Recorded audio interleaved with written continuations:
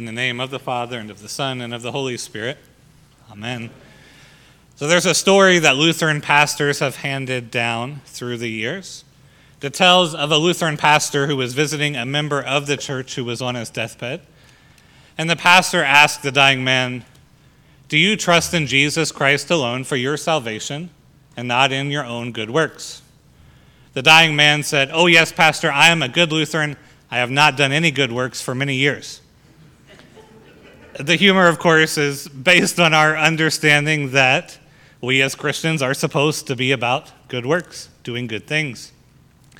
But as we've heard throughout Romans over this summer, we've heard over and over, but we're not saved by our good works. We're saved by faith in Christ alone. We are saved by grace, not by works. But if we dismiss doing good things, what will the Christian life look like? Where do things like charity and loving our neighbor fit in? And this is what Romans 12 begins to address. Martin Luther King Jr. coined a great term for the Romans 12 Christian. In his book, Strength to Love, King writes that according to St. Paul, Christians are transformed nonconformists. And that phrase captures the contrast outlined in Romans 12. It's the contrast between being conformed to this age and being transformed by the Holy Spirit through God's Word. In Romans, Paul has preached to us that we are buried with Christ in baptism into death. And just as Christ was raised by the Father, we too are raised to new life in our baptisms. The Word of God given to us at our baptism, given to us at Holy Communion, proclaimed to us in our worship, that Word transforms us through the work of the Holy Spirit. But externally, we still wake up each morning and see that the old world and the old us still clings on. The world still goes on in its sin. And we too continue in our sin. We too do what we know that we should not do and what we do not want to do. Externally, it seems that the world is still in conflict. It's still divided. And so we live at the same time in two kingdoms. We live in the kingdom of this age, in which sin still reigns, in which the devil works to oppose God. But we also live in the kingdom of Christ, in which we are completely free of sin and condemnation, and by faith, God makes us righteous. Well, what then? What does it mean for us to live in two kingdoms at the same time? Well, here is where St. Paul begins to apply the promises that he's given to us throughout his letter to the Romans. He holds up before us a new possibility, a new existence as people of faith in this present evil age. And I want to point out how practical this will be, because as a pastor, I tend to have this conversation throughout the week, and it boils down to the same basic question, which is, what's happening in our world? How is it that things spiral out of control so fast? What's it going to mean to be a Christian in America in 30 years? What's it going to look like for our children to be faithful throughout their lives? And so although we can see how quickly and publicly our society is opposing God's word, these questions are not new for the church. They're the same questions and the same realities that the church faced 2,000 years ago in Rome. And it's these questions that St. Paul is bringing to the forefront. And Paul begins with this contrast of being conformed and being transformed. Because to be conformed to this age is to take a posture toward the world that we might be changed at will. Or we often think of being conformed in social settings. You've seen this happen in yourself when you were young, or you've seen it in your children or grandchildren. There's always a pressure to fit in socially with the people closest to you. You hang out with people and then you begin to dress like them. You begin to talk like them. You begin to like the things that they like and so on. But it's malleable because when your friend group changes or your environment changes, then you also begin to change a little bit. You conform to what's around you. And in philosophy, Aristotle argued that we become what we do. In other words, we conform to our actions. You want to be a gardener? Well, you spend your time gardening, and then you become a gardener. You want to be a reader? Well, you have to spend your time actually reading. We will conform to what we prioritized externally. And this was the basis for centuries of Christians who became monks. They wanted to be a people of prayer or charity. They wanted to be different from the world, so they separated themselves from the world and spent their whole life devoted to a rigid schedule of prayer and charity. But notice here how Paul is going to work against that kind of reasoning in Romans 12. Because he says that the Holy Spirit's work in us is not going to be a work of conformity, but of transformation. The Greek word for transformation is where we get our scientific word for metamorphosis. To be transformed is not a matter of simply conforming to something external. Instead, being transformed is what grows externally out of what happens inside of us. You are not transformed by your environment. You're transformed by something that happens in your heart. And Christians recognize that this is the work of the Holy Spirit. Transformation is passive. You cannot transform yourself. You can try to conform yourself to an ideal, but you cannot transform yourself because this is the work of God alone. Actually, our gospel reading from Matthew 16 illustrates this well. How is it that Peter knows how to confess the identity of Jesus? Well, God transforms him in that moment. He transforms his heart to the truth.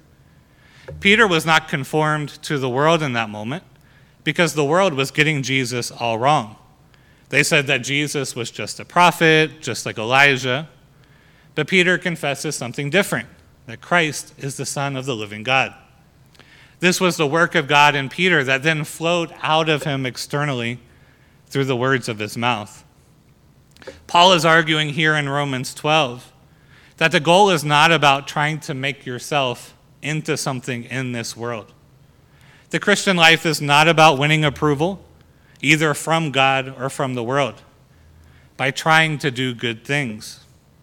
Paul is saying rather that when you have faith, the Holy Spirit is at work within you, transforming you. The life of faith is the life of trusting in God's promises to us. It's not a life of self-improvement, but it's a life of daily dying in our baptisms and being raised anew in the gospel promises. And it's all the work of the Spirit. But here we see what the Spirit does to us. He makes our bodies like factories of good works for our neighbors. The body becomes the instrument by which the Holy Spirit works good gifts for others. This is God working through us. And actually, rightly understood, the ELCA's motto of God's work our hands is a good assessment of Romans 12. As long as we understand that it's all God's work, it's all God working through us.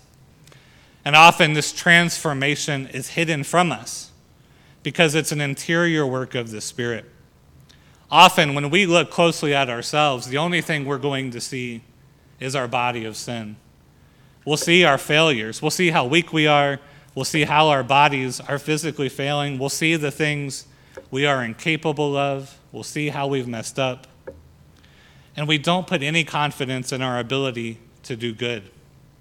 But this is right. And this is precisely why God keeps us in our mortal bodies for now. Because we learn that whatever good we bring to this world, it's not we who accomplish it. It's God who accomplishes it through us, apart from our natural abilities. God doesn't want us to try to count up our good works or our spiritual gifts. Instead, God wants us to daily die in our baptisms and daily trust that he will raise us up. As Paul says, we are living sacrifices. The sacrifice is that which is burned up and destroyed as a sign of thanksgiving and trust. And so in a sense, we are living sacrifices when we trust only in Christ and trust that he will create in us the works of love for our neighbor. We give up confidence in ourselves, give up confidence in our flesh, give up confidence in our own natural abilities. And we live in the daily reality of learning to die to this world and being raised again in Christ. We live learning not to hope in how we might make God happy, but we learn to live in the hope of what God has already done for us. Our hope is not in being conformed to the world. It is not hoping that we win acclaim through being successful and well-liked in this world. It's not a hope where we try to work ourselves to become holy people so God will acknowledge just how good we are. It's not about trying to turn ourselves into something by changing our environment, because these things do not result in true good works for our neighbors. What we do for our neighbor happens best when we put our faith in Christ and the Holy Spirit transforms us, creates in us a new heart. And this happens in our daily work and our vocations. God transforms our hearts so that we can love those around us in our callings, in our vocations. As a parent, as a grandparent, brother, sister, child, as a farmer, as a baker, as a candlestick maker, whatever it is, as a neighbor and a friend, as a citizen, and so on. In all of these relationships, God produces good works for the sake of others when we simply put our faith in him and trust in his promises. The transformation is never about trying harder. It's never about trying to get all your ducks in a row, but it's about first putting your hope in Christ. Because you see, transformation means that the person, that is you, precedes the work. We don't become what we do. Instead, we do what we have become through God's Spirit. And because we are saved by faith alone, we're free to do good works. We're free to love those around us. We're free because we don't have to join a monastery to please God. We don't have to do some drastic measure of faith to show the world just how holy we are. We just simply love those around us. We serve them. And we do that through our vocations as parent, as neighbor, whatever it is. It doesn't take a great work of holiness, something extravagant in front of the world. It takes simple faith that you are saved by Christ alone. And so we get back to this question that I posed at the beginning. What does it mean for us to live in this present evil age?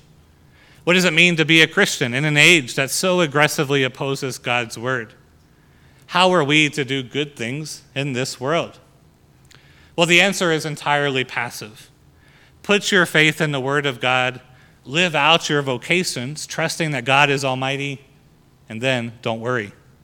And I know that's easier said than done, but that's the gospel perspective. That's what it means to be a transformed nonconformist. We believe that the Spirit will transform us and that the Word of God will do what it wants in the world. You don't have to be what the world demands you to be. You don't have to change the world. You don't have to expect the world to change. You simply have to be faithful, trust in God's promises, and then love your neighbor that God has given to you. You don't have to be conformed to the priorities of this age to please your neighbor. Instead, you just let the Holy Spirit do his work that he's already begun in you. And this is a message of freedom. Because you are saved, you are no longer condemned before God because of what Jesus Christ has done for you. So you simply get to live who you are, where God has called you to be. There's no pressure on you to try to please God, to try to be a holy person. Simply live trusting in God's promise to you, and let that living flow out into love of your neighbor. You get to live freely as a new creature, not conformed to this world, but transformed by the love of God found in Christ Jesus. Amen.